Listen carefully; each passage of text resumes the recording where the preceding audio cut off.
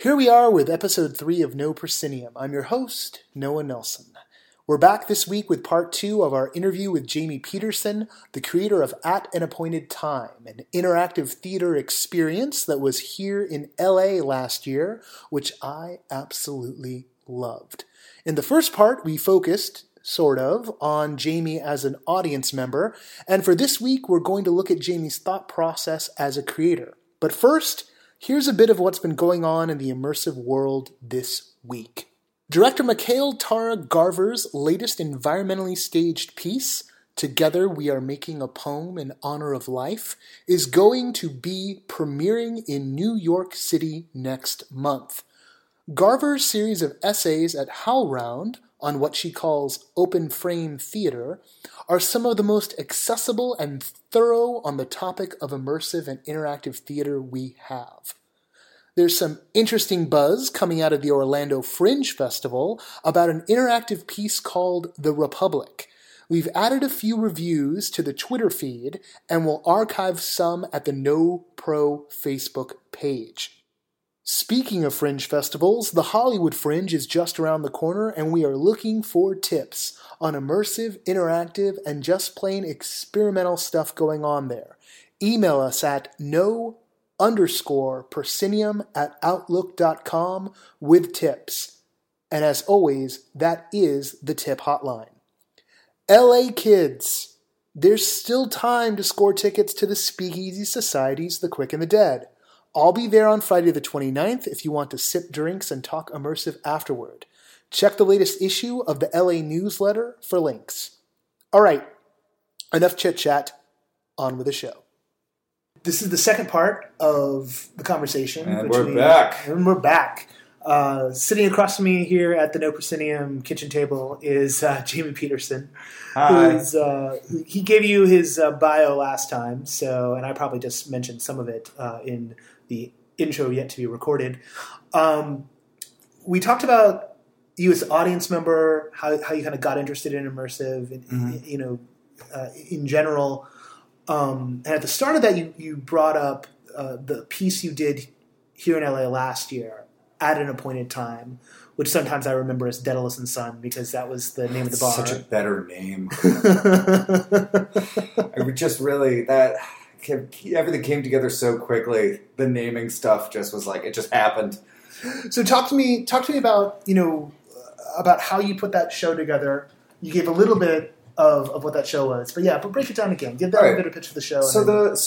That show was fundamentally an experiment in like spatial confusion. I think is the easiest way to put it. What we did was we built a little bar front in a fire dancing studio that we rented for a month. And I built a fake dive bar replete with Pac-Man machine and delicious old fashions, if I do say so myself. And then there was especially for how cheap the whiskey was. And then there was a coat room, and groups of up to 4 were invited into the coat room, where they would discover that it wasn't a coat room at all, but a kind of shabbily hung series of coats with a light behind it. The light was a magic talking lantern, which would lead you through an experience in this maze. The maze itself would change at points behind you, so you would hit a dead end, come back, and there would be a different route available to you. I mean, not even available to you. It would just be the way that you came was closed, and then before you knew it, you were lost. And that was the idea. It was trying to get lost in 3,000 square feet. Ironically,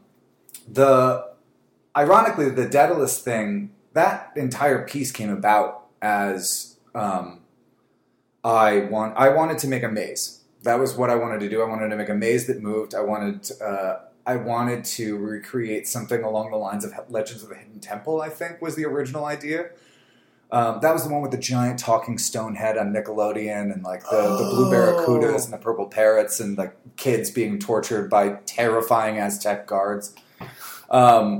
Anyway, but it was I didn't have to make us a kid. It was a series of environments that they were like a maze, sort of like a 2-dimensional maze almost, that they were forced to go through.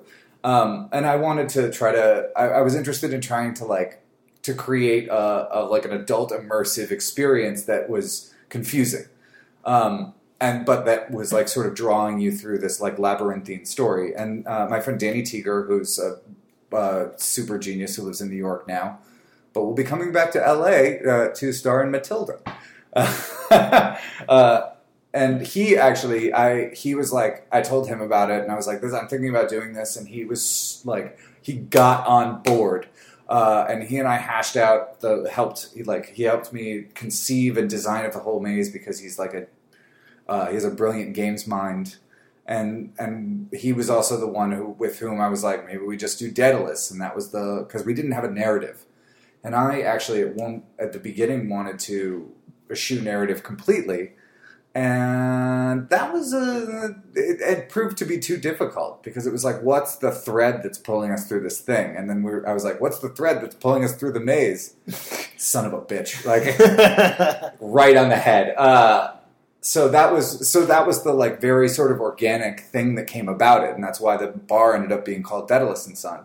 Daedalus and Son. The reason that the piece wasn't called Daedalus and Son was literally because the piece was already happening before we added the narrative. Oh wow! And so I rented the space, and I tried to rent the space. We were going back and forth, and then what eventually happened is that we were able to strike an agreement 10 days before load-in. And so we had 10 days to like design, conceive of, basically put the thing up, build it. I built like 90% of it myself, and then just kind of go from there. And like it feels to me like I'm someone who will like stew on something for a very long time before trying to bring it into reality. And it really feels to me from everything I've talking to Annie Saunders of The Day Shall Declare It, talking to the Speakeasy Society kids, this stuff seems to happen fast. Yeah. It's like you get, I mean, there are other things that can slow it down, but it does feel like the actual time spent working on material is a lot faster than you'd think. And do you think that helps with like the immediacy, like having like you need to lean into the crux of what's happening and figure that interaction out? Yeah, absolutely. Like and I think that's like a weird byproduct of the fact that there's no infrastructure for this work. So the reason that, I mean, you have development cycles for theater because you're talking about grant timelines, you're talking about rehearsal schedules, you're talking about presentation schedules, you're talking about programming for like, or trying to get the attention of certain curators who are going to be around, like there's all of these variables because there's all of this infrastructure. And with this, it's like, I need a warehouse, and then a warehouse will present itself, and you either go or you don't. Right. And so, yeah, and I think, I mean, I don't know. I love this sort of like alchemical imbalance of unpreparedness. Like, because like sometimes it's going to be a dud. That's your biography's name. The autobiography. But like, yeah, I mean, that is a pretty accurate summation of my entire life thus far. But the really interesting thing about it is that you need collaborators and performers who also can thrive in that kind of environment without the like comfort of, I mean. So how do you find them? I don't know. I mean, I worked with Sam Szabo and Nora King, and there were a bunch of people that kind of came out of the woodwork for me. And after reaching out and being like, is anybody interested in like trying this out? Because it was very much like, we've got 3 weeks to do this. It's going to be weird, and I don't know what it is.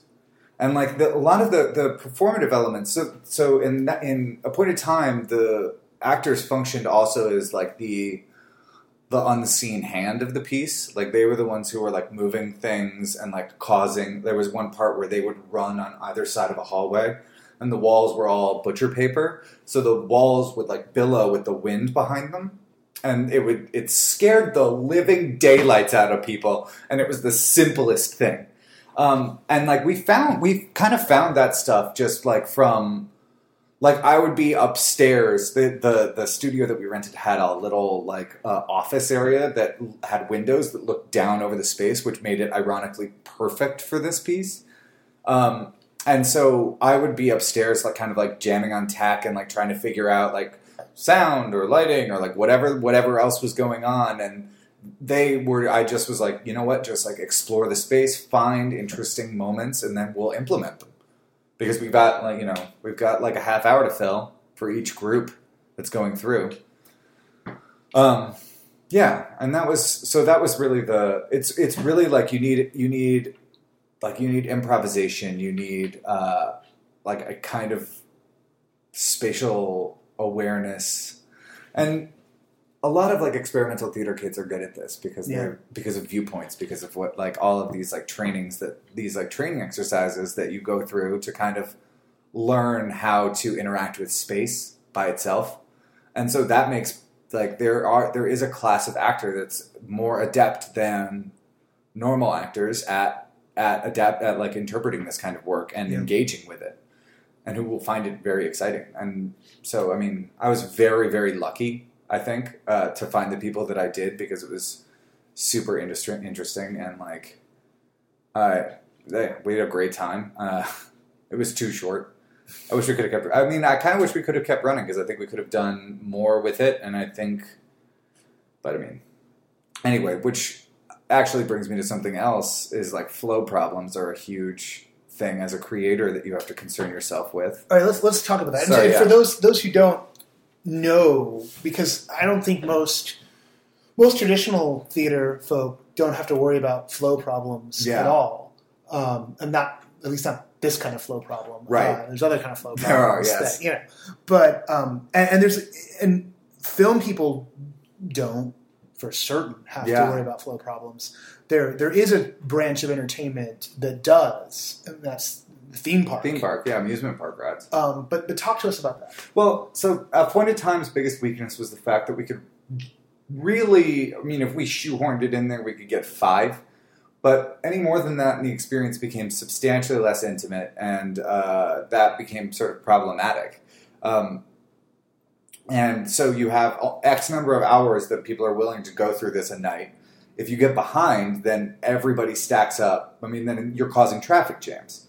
And so at 5 people, I found myself trying to rush them through the experience. And like Danny was doing a little bit of front of house work on the show too, and he was the first voice of Remy, and then he had to go away for a while, so I took over. And then when he came back, he was like helping with like front of house and like make sure that like everybody in the bar was like engaged, having a good time kind of, and then but would periodically pop up and be like, you gotta go, dude, because you like, I'd find there'd be somebody really interesting and I'd like have a connection with them because I, as the voice of the lantern, I could talk to them. And like it was like a phone conversation, basically. But one where you got to see what they were up to. Yeah, exactly. I was looking down on them too, and that was so. I mean, so somebody that was like really enjoying themselves.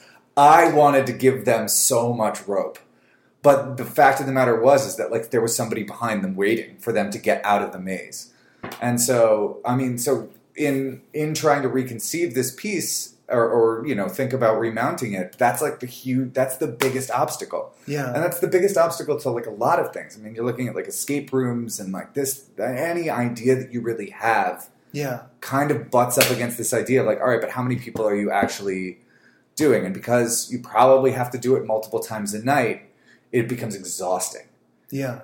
And that's hugely difficult. And that's a problem that you just, I mean, there is like a real beauty to theater in that you do the show, you get sweaty, and then you bow, and then you get to leave. Yeah. And like, you get to ride that euphoria as opposed to like, you finish the first one and you're like, oh man, I think we really, oh no, we're going again. All right, here we go. Yeah. And that's hard. It's so hard. It's why some of the things that I've been devising since then are more focused upon like sort of a happening environment or like a much more free form kind of, a less structured experience. Like, so instead of traveling literally on a linear path, it's more about creating an open environment that people are led through, or aren't really led through, but are propelling themselves through at their own pace, but is accommodating of as many people as possible. And so that's the balancing act. I mean, that's the like spinning a plate on a stick. Well, sort of what you get into in Sleep No More. They'll use what I call a sandbox structure, like a sandbox structure. Exactly. It's like you drop everybody in, and it's like go where you want to go. And although to go back to like our conversation in part 1 about like the level of involvement of the audience, or the idea that this couldn't be happening unless the audience was there. The sandbox structure really leans away from that phenomenon. Absolutely, yeah. So that's it's trying to find the equilibrium, the like fulcrum of that, and like where do we get like something where we can have enough of both? Have you been to Then She Fell? No. Okay, so I always feel like their solution to it is what I call a clockwork structure. Uh-huh. So like there's a few different pathways that audience members can go on, but they sort of load everybody up into a different scene. Like there's like 12 audience members or 15 audience. There's 15 audience members, 12 members of the cast and crew. So they take the 15 audience members and they load them up into several different A scenes. So like, you might be in the sanitarium, you might be in the chapel, you might be in the bedroom, everyone's in a different room, and then they start the machine up, they start the show, and then you're taken from, or you're led from room to room to room on a path. And if we were sitting on opposite sides of the lobby, you might be loaded up into scene A, and I might be loaded up into scene Z, and by the end of the night, we would trade notes and would have maybe, not necessarily, but we might have experienced the exact opposite order of events. Right? Oh, interesting. So so everybody kind of rotates around this central, or this like, I understand what you're saying. Yeah. It's like so there's like 4 or 5 different ways through the maze. Sure. But each sequence has got is happening in a discrete time, and indeed, kind of like with some of Yuval Sharon's work. Everyone can hear the music. Like there's a soundtrack that's shared between all of the scenes. It's at least at certain points. Yeah. Like there's specific points, and I'm not going to spoil anything for anybody. Don't worry. But there's certain points where, if not necessarily everybody, then at least there's audio that's shared between the different rooms. Cool. And audio. I mean, if you think about it from a musical standpoint, that's how you keep time. Click, click, click beats. So that's a one. Maybe that's way another way of breaking that all down. And it's sort of the grand problem. Like it's the like grand equation of this form. In some ways, like how do we manage people? And how do we provide them with an immersive experience, with interactivity to some degree, with feeling complicit and sort of engaged, and then but also like get them through the thing. We're McDonald's.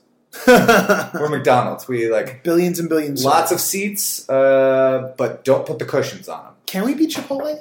We could probably be Chipotle. Because they're pretty efficient with that line. They are very efficient. They give you options, but a limited number of options. Yeah.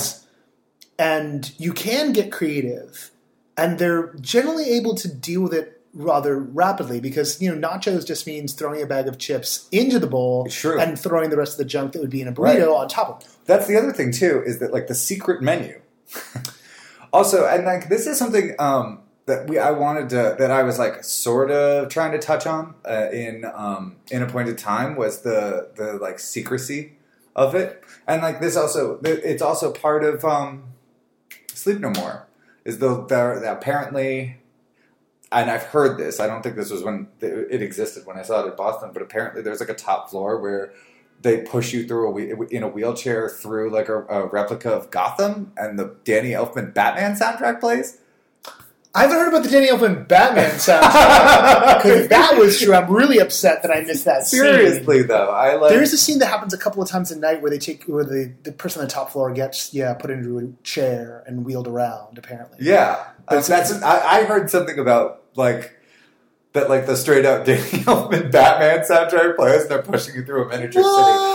But I also I would spend so much money trying to make the jackpot. Right? Like, but the $1,000 right there for that alone. Honestly, though, that aspect of it is almost, whether or not that exists is almost completely irrelevant because it's been elevated to effectively folklore. Yeah. So whether or not that exists, the fact that I think it does is incredible. Well, that's like my unofficial tagline for No Proscenium. Like, what is the motto of the No Prosceniumite? It's go somewhere strange, do something cool. Yeah. It's like, where are we going tonight? Well, there's this like warehouse that's been converted like somewhere in Frogtown, and someone's going to perform like a folk opera inside of it, and we're all going to be on stilts.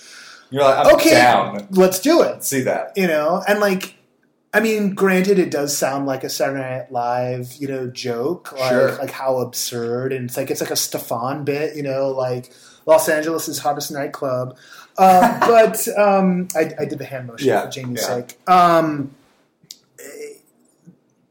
It's so antithetical to the feeds. We call our media everything's a service. feed. It's a feed. We're being fed, and this is like, oh my god, no, we're hunting. Yes, that's the thing, is that it puts the onus on you as you become a complicit as a creator of your experience. And I think that's tremendously important. Yeah. And that's something that that my work, I think that everything that I've been working on for the future and that I started with that show and that I even started with my older work was like trying to in some way make that like, I mean, in my older theatrical work, it was supposed to be that the emotional weight that you felt was adding to the performance because there was so much that you were like ramping into it. But it is by necessity a passive experience, and a point of time was attempting to like reach that level of connection, reach that level of engagement with just like a string, with like following a string through a maze, kind of. Yeah. Following this weird narrative thread. And so I want to try to explore that notion further about that hunting, that kind of like, even in a sandbox form, giving people that idea of trying to like find the thing and be obtuse. I mean, I also like, I'm from the like avant-garde I worked for Richard Foreman and his work is purposefully obtuse. If you think you understand something, if you say that you think you get something in rehearsal, he will change it to spite you. He will never tell you if you're right, and you're probably not, unless you're like my friend Morgan, who's like, yeah, no, this is Lacan right here. And then I'm just like, come on, that's crazy. But that's the thing, is that like, so that idea of hunting, that idea of like secrecy, of almost the folklore of it, it becomes this. And it is what we have right now because there is this frontier that's happening. Well, and like, I mean, they use it as a marketing tool. Sleep No More. And the Speakeasy kids sort of use, we had a full conversation about like their Easter eggs. Oh God, I love that. Yeah. And this idea that fucking Dollar Shave Club sent me a pin and was like, hold on to this. Trust us. Because apparently I had been a member for long enough. Huh. And like it was I was like a very early member, I guess. Yeah. My wife signed us up, and then after like 3, 4, 5 years or however long it's been, they like sent us a letter with like a little pin in it. And it was like, trust us, you're gonna want to hold on to this. Has it borne Not fruit? yet. Yes. But like for real Dollar Shave Club? I'm in. Like, I don't know what you're doing, but like... Well, I feel like that's what everyone in pop culture tries to buy, right? Or like if you're I collect certain plastic objects. Sure. And, that could sound really bad. Star Wars toys, okay? There's Star Wars toys. And there's a way in which that market's exploited by creating rarity, the way like Beanie Babies were and whatnot. But there's something about we all have that hunger.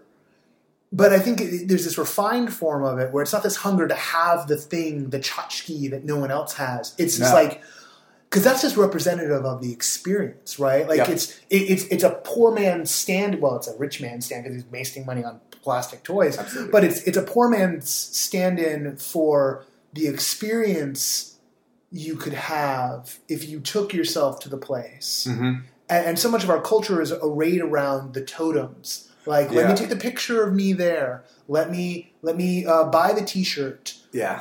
Let me, get the monogrammed towel. We get the artifact to belong to the club. Yeah. And like, I don't know, but there's those are not the same thing. No. And this work feels to me that it's about creating the experiences. Yeah. Because at the end of it. And that's the general work when we're talking about, but your work, there was something about going through that maze with the two people that I did go through that maze with, and getting, it's like you always look at people in relationships. Like I think it's interesting that you work. This is something we haven't talked about. That in that piece you designed for a small group. Mm-hmm. Right? Like I see people designing for individuals. I see people designing for like large swaths of people. But the idea that you were designing for a small group and they had to work together a little bit. It wasn't like a super big challenge or they had to, but they got to sort of like that internal push-pull of a group. Yeah. It's interesting because it became an experience and a very particular experience that we had all gone through together. As opposed to like Sleep No More, where it's like everyone's up for grabs. Well, and the masks, anonymize you. So, but this was it's an attempt to make a collab. Well, it's twofold, right? So that the function of that was one that you have a buddy. The buddy system puts people's everybody who goes to a comedy show and is like, I swear to God, if he like points at me or talks to me, people who are terrified of audience interaction. Right. And that piece was audience interaction. Yeah. But it was in a dark hallway. And so people still were very, very nervous about that. My wife's coworkers were like, and they were super nervous. Because people are accustomed to passive entertainment. Yeah. And so active entertainment becomes like, okay, but like what are the rules? And so allowing people to experience it as a group and together gives them the safety of that group. And it also gives them this sense of, the second half of that is that it gives them this collaboration that's happened. Yeah. As that like that experience and being like, hey, look at this. Or like, and also I was like kind of, I was fully chintzy about it. Like there was a joke at one point where they walk by a mirror and I'm like, if you feel the need to take a picture of yourself right now, please go ahead. and so, but that was like a thing. Like It was like, and people did because they were like, where am I? And like, and it became this, I mean, that's the thing is that like they became the trying to foster that collaboration between me and this group of people. I'm going to hit you with a stumper again. And maybe this is a bad question to end on, but this is a dry run for this entire podcast in some way. Yeah. If you could crack into a dream project of this nature right now, like let's say I wake up tomorrow having won the lotto. Which you are. Which I'm going to. Yeah. It's going to be awesome, guys. Thank God. Oh, particularly, I really it Matrix light my darkest hour because seriously. So when I wake up tomorrow having won the lotto, and I finally find out that it actually has happened, and I call you up and say, "Hey, Jamie, you have $100,000." Mm-hmm. Right? Just maybe like grimace a little bit. Let's go crack into a problem. What would you run after? That's tough. I think my dream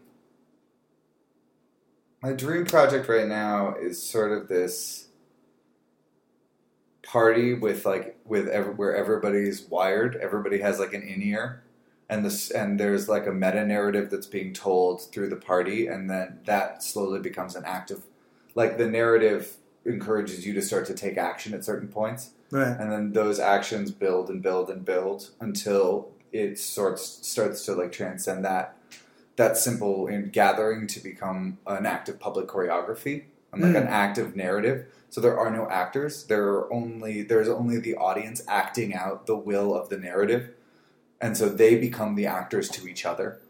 And I really want to do it in like the Alexandria Ballroom. Oh wow! Yeah, in some grand space where there's really something, there's a really phenomenal room there.